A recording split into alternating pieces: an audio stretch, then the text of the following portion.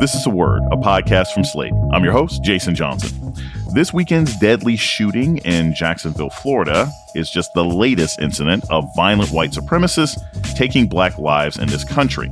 Now, a new class of activists say white supremacists of all colors need to be confronted everywhere, from the courts to the streets. Everything ranging from who you vote for to what you purchase, who you patronize, is all going to make a difference. Confronting American fascists, coming up on Word with me, Jason Johnson. Stay with us.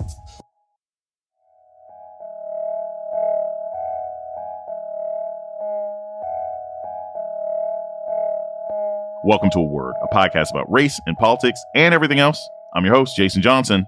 Angela Michelle Carr, AJ Laguerre, and Gerald Gallion were shot to death this weekend in Jacksonville, the victims of a racist gunman who later killed himself.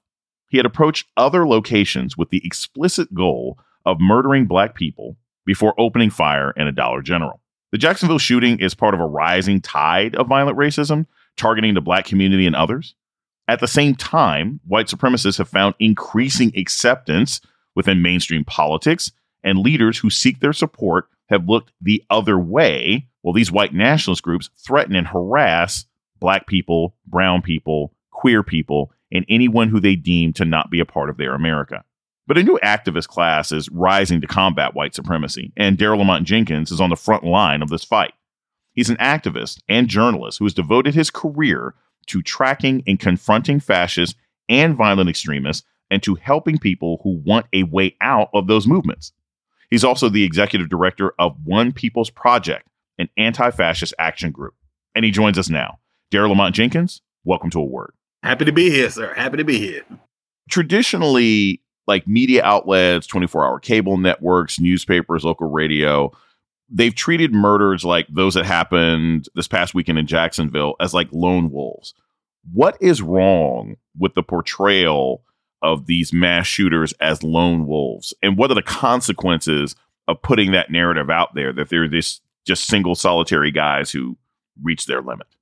I think one of the reasons why we keep having that particular problem is because there is a bit of intimidation coming from the right that the media keeps feeling each and every time these issues come up. And the right has basically built a cottage industry of denying any form of racism that comes up. Even when the person themselves is declaring that they are racist or what have you, they have to come around and try to downplay it. Like before there's even an ounce of sympathy towards the victims of this latest shooting, the whatabouts come out. They start talking about black crime. They start talking about, why aren't we talking about mental health, of course? And they just ratchet it up. The media feels that, so they try to temper their remarks so that they don't get some blowback from some right-wing pundit or what have you. And that's damaging. That is really damaging because it means that we are not resolving this issue.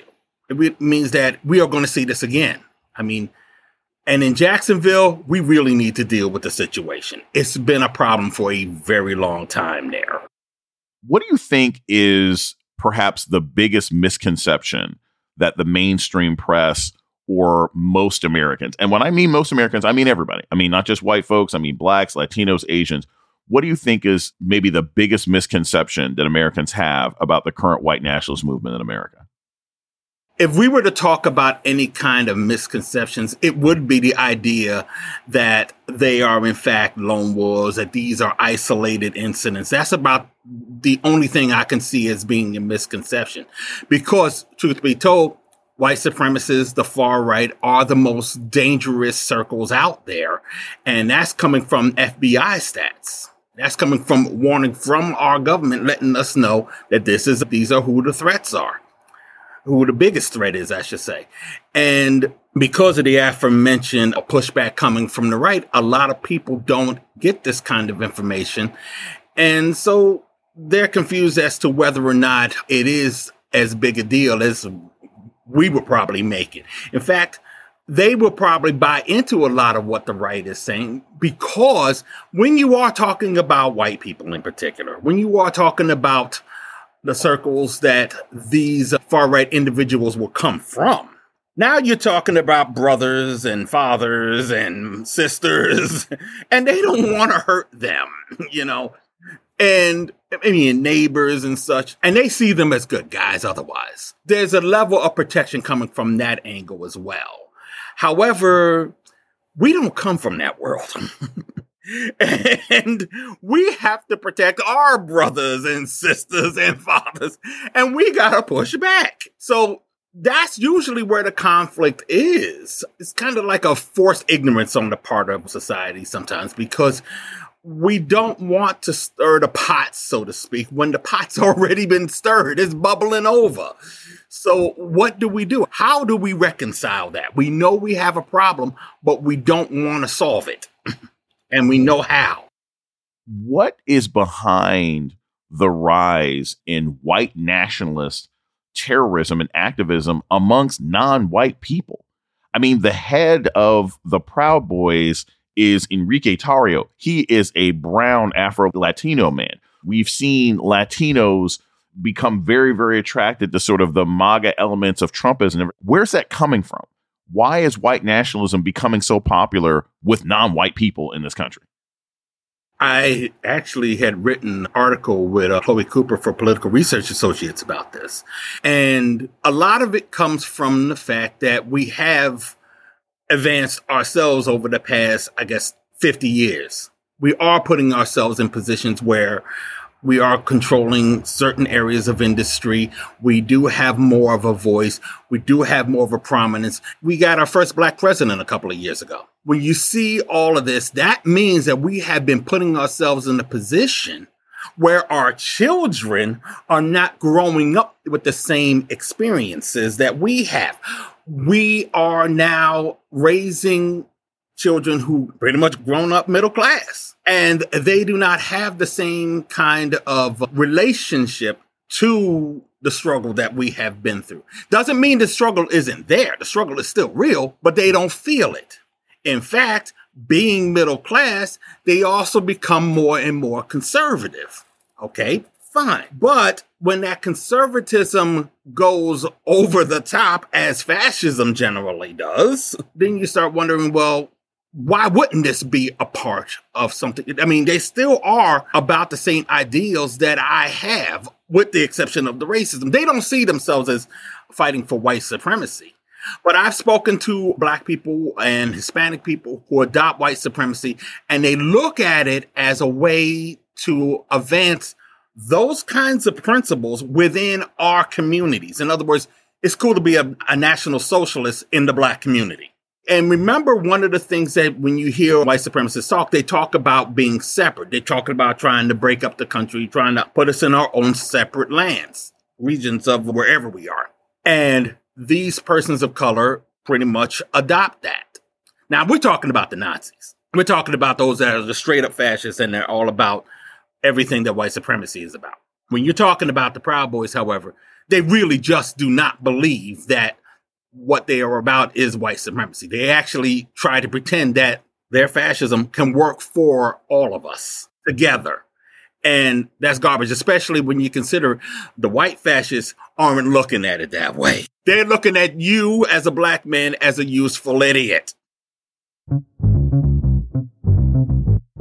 We're going to take a short break. When we come back, more on confronting white supremacy. This is A Word with Jason Johnson. Stay tuned.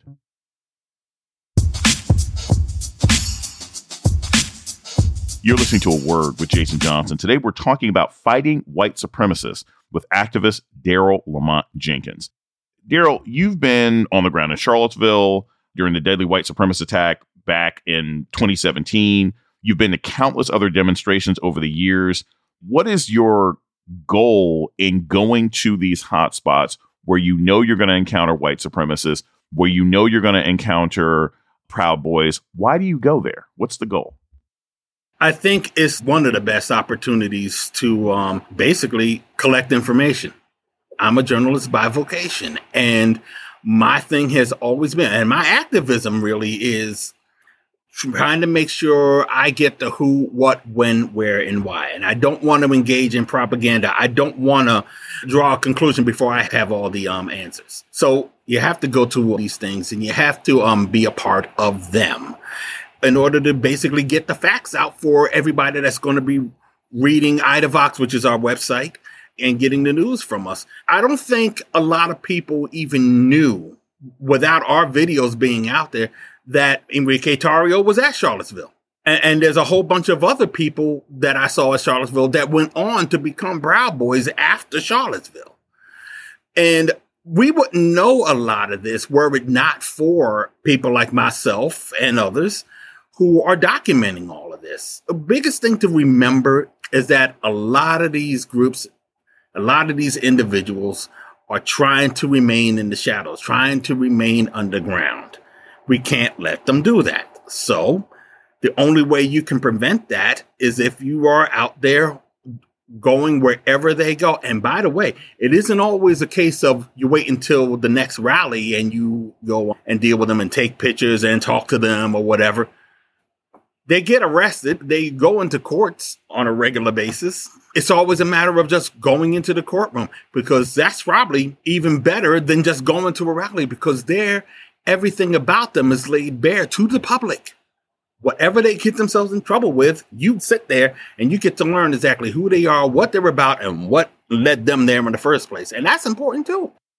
What kind of danger have you encountered? If you're on the ground, oftentimes these people are armed. Have you been attacked? Have you been chased back to your car? Have you been shot at? Like, what kinds of physical dangers have you encountered reporting on the white nationalist movement in the United States over the last 20 years?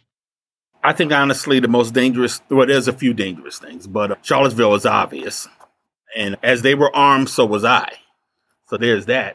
I mean, but when they get to know you and they want to try to test you, that's when it really gets to be fun. I mean, we're talking about Jacksonville.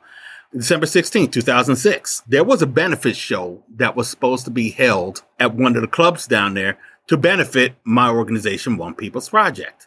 I didn't put it together. It was some locals down there that wanted to do that for us. The white supremacists were not too fond of that, and they made a lot of noise about it in the lead up to it. I flew down, and I got a call that the windows were shot out of the club and they had to cancel. This is Jacksonville. And that's the kind of thing that you have to be prepared for. If you're putting them out there, if you're causing them some grief, if you're getting them fired from the jobs or whatever, if you're getting them locked up, whatever, they're going to look at you as a boogeyman, and they're going to look at you as a threat, and they're going to want to eliminate that threat. So it's not even a case of what happens when I'm on the ground amongst them, because that can go either way. Proud Boys just want to talk. Other times, folks want to swing. But I think the biggest threat is when I'm not in that crowd and they want to try to step to me as I'm going through my day-to-day. Amongst conservatives, in my view, uninformed mainstream media voices, Antifa has become this sort of lazy shorthand as left-wing extremists, right? They put Antifa in the same category as the Proud Boys, as the Ku Klux Klan, as neo-Nazi groups. But you embrace the term. What does Antifa actually mean? And what have you done to sort of battle back against the way that term has been warped in public discourse? How it was warped was by that propaganda mill that comes from the right that we was initially talking about. And everybody should bear that in mind. Of course, they are not going to like anybody that calls themselves anti-fascist. Of course, they're going to be the ones that get upset when you hear Black Lives Matter. But to be sure, let's make it clear. Antifa is short for anti-fascist. If you are anti-fascist, you are Antifa. If you are against fascism, you are Antifa. They are talking about you. And that's the simple definition of it. So for it to be a buzzword, a bad word, a word that just stirs hearts and the fears of men or whatever, it's not warranted. So I embrace it because I've been embracing it for the past 30 years. So why would I start getting afraid of anybody who calls me that when I don't think it's a bad thing anyway? Thank you for this. One of the interesting threads to sort of your story and your journalism and your activism is that you've helped people leave the white supremacist movement. That is amazing to me. I've seen people come out of gangs, and that may require, moving or when you leave prison or something else like that. But leaving white supremacist movement seems way more complicated. So first off, what's that process like? And then second, again, is the process of leaving a white nationalist movement, is it different if you're Asian? Is it different if you're Latino? Or is the process all the same of sort of getting out of those movements? I think it's easier than you think. We have a lot of organizations that are geared towards helping people get out of that gang lifestyle. And it's the same dynamic. I remember someone asking me if I was to create a program that will help people get out of white power scenes and all that, how would I do it? And the first thing that I said is that I would include everybody. Them gangbangers will be in that room, along with those white supremacists, the people who are in radical religious cults or whatever, because it's all the same beast. And I think I get that from my father, who was a drug counselor, and his way of approaching dealing with drug addictions was to deal with all the addictions a person might have. I mean, you're dealing with sex addictions, you're dealing with alcoholism, anything that you are latched onto that is pulling you down, he would deal with. And I think that's the approach that I would take. In regards to white supremacy, there is a dynamic that you have to still deal with, and that's the fact that they still want to kill you. and that comes first and foremost. That comes first and foremost. And just like my father, when it comes to dealing with people who are getting high, it's always going to be, for me, an attitude of, you have to come to me. You have to basically hit rock bottom. You have to get to the point where you want to change. Because if you don't want to change, I can't help you. I'm not going to lead you by the hand talking about there's a better way. If you still want to be the antagonist towards me and mine, I'm moving on to the next one. And I'm fighting you.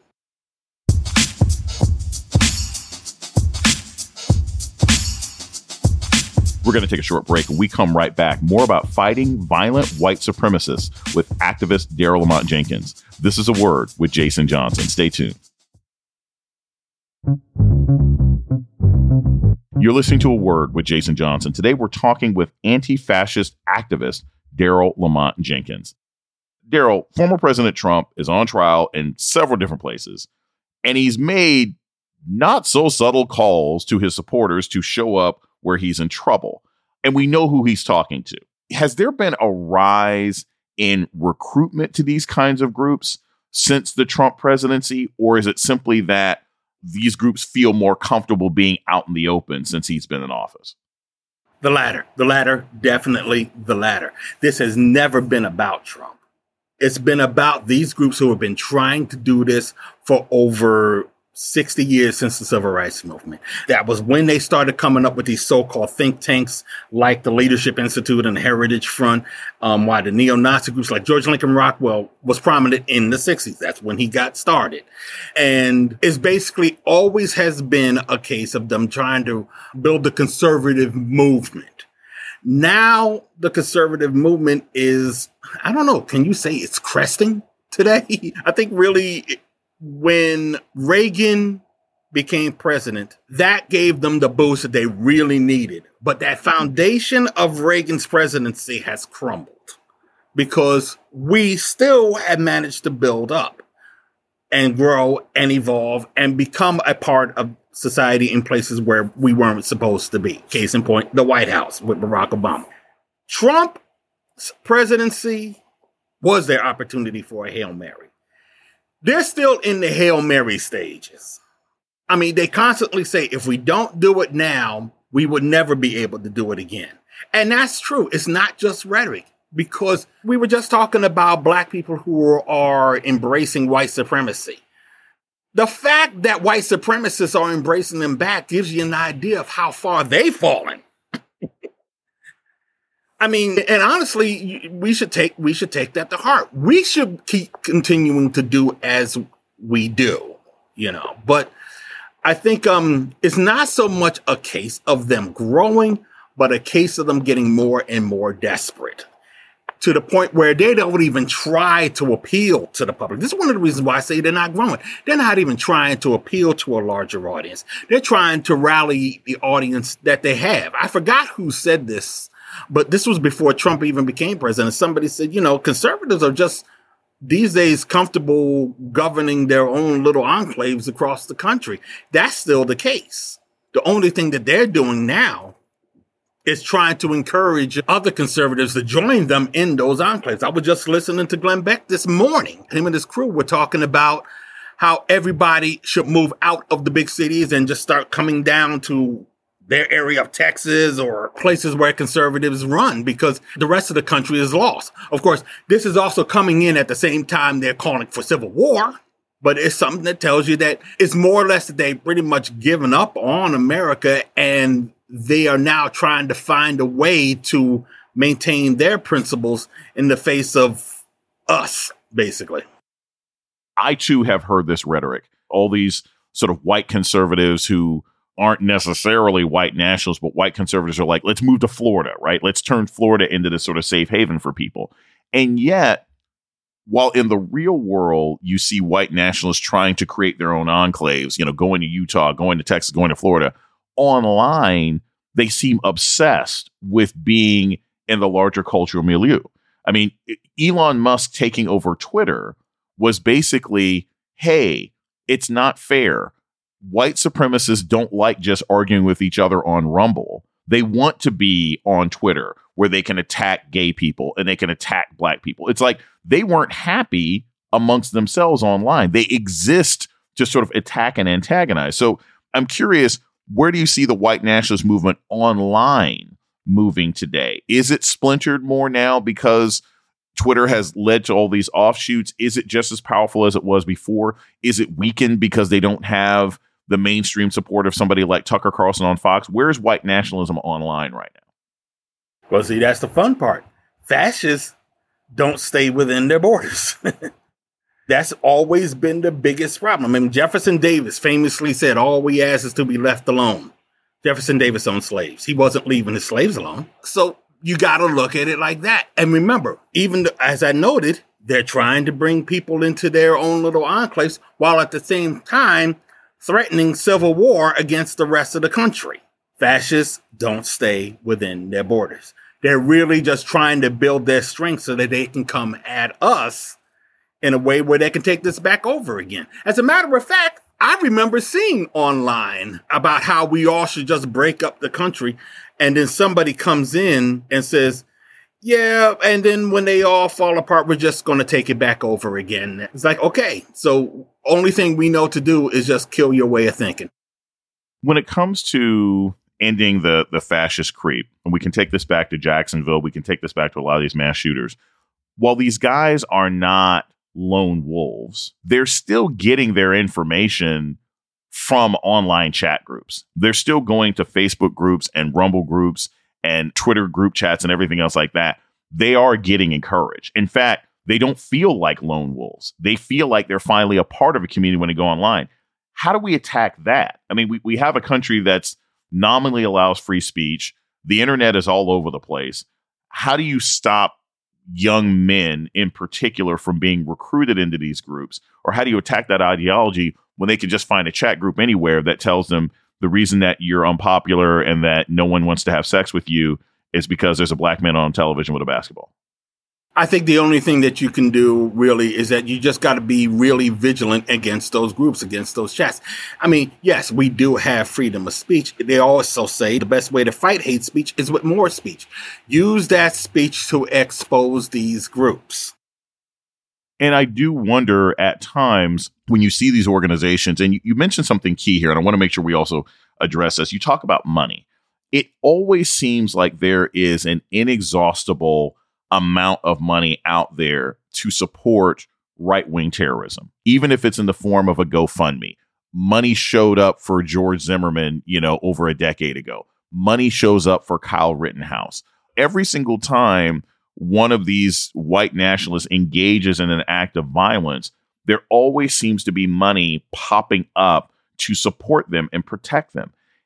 That's not illegal. How do we address that? Because if I'm the next mass shooter, I'm thinking, you know what? I'm going to attack this HBCU, right? Which is what almost happened in Florida, but he was turned away. I'm going to attack an HBCU. I'm going to go to a church like Dylan Roof did. I'm going to go to a grocery store where I know there's a lot of black people. And assuming I don't die in a shootout with the cops or the black people themselves don't end up killing me and defending themselves, I know that Sean Hannity and Nick Fuentes and other prominent right-wing people are going to raise $300,000 for me. And then I'm going to have an internship with Marjorie Taylor Greene. How do we attack that money? You know, it all goes back to that line from The Godfather when Michael Corleone was in Cuba and he saw the revolution happen and he noticed that the soldiers that were fighting the revolutionaries were paid. Some of them paid mercenaries. And what that meant to him was that the revolutionaries were going to win because the revolutionaries were more dedicated. They had something to lose and they weren't about to lose it. You can get a paycheck anywhere. If you're losing your money, you can go somewhere else and make more money. If you're losing your life, that's it. So I think that's what drives us. How do we fight it? Is basically staying on it. I mean, no matter how much it hurts, it's going to hurt. And let's be fair. There are some people amongst us who do have the money, do have the resources, who do have the savvy to take on some of these Goliaths, you know. And yes, we are dealing with people who are billionaires, people who come from old money. We are dealing with the old establishment that does not like being the old establishment. And they have lots of old money behind them, and that's what it is we're fighting. I mean, it goes back to something that Fred Hampton once said, racism is a byproduct of capitalism. These were those capitalists he was talking about. So we know that that's the fight we have. But we also know that that's the fight we have to wage. We just have to figure out a way to pool our resources to deal with that kind of element. And we have done it before. We can do it again. It's just going to require some sort of dedication on our parts. If I'm listening to this right now and I've listened to you and I'm like, okay, wow, rise of white nationalism, this shooting in Florida, these shootings we're having all over the country. What can I do as an ordinary citizen to fight against the rising tide of fascism and white supremacy in my daily life? What do you tell the person who is, and I don't mean this in an insulting way, the person who's a casual? It's like, look, I work every day. I can't be a full-time activist. I got a 9-year-old and a 13-year-old, but this concerns me. What can I do? What can you tell that person that they can do? I think they're the most important people on this planet. And I think they're the most powerful people on this planet. And I think one of the reasons why I would say that is because they are a part of a community that has built something. And no one is going to come from outside of that community to destroy it, because then you got the community on their behinds. I think the truth of the matter is, it's funny because when we look at Charlottesville and we looked at January 6th, a lot of people took the bull by the horns and just started going after these groups. And that's why the Proud Boys are sitting in jail right now for the next 30 years. That's why, or will be, we'll see. That's why the Oath Keepers are sitting in jail for the whenever. That's why Donald Trump is the first president to be indicted, let alone 4 times, because we saw the threat and we are handling it. So I don't even know if I have to say too much, as in what can you do? Get on board against that. Get on board with that fight, because apparently we know what we have to do. We know what we're doing. This is our community. This is our society. And it's not theirs. I would just say everything ranging from who you vote for to what you purchase, who you patronize, is all going to make a difference. That's one of the reasons why when Neil Young left Spotify, because they brought Joe Rogan on, it was important. You don't have to be a part of these kinds of things. No one's telling you have to be a part of it. You know, that's what I would just simply say. I say simply, we got this. Keep doing the right thing. Most important thing you can do is probably be educated as to who's the proper people and who we need to deal with. And that's one of the reasons why One People's Project exists. The one thing that I will say, however, stop waiting for people to die. If we have the resources and we have the ability to handle this, and we've shown that we do, we don't have to wait for someone to die in Charlottesville. We don't have to wait till January 6th. We don't have to wait till somebody does the next mass shooting. We have the resources now. Use them.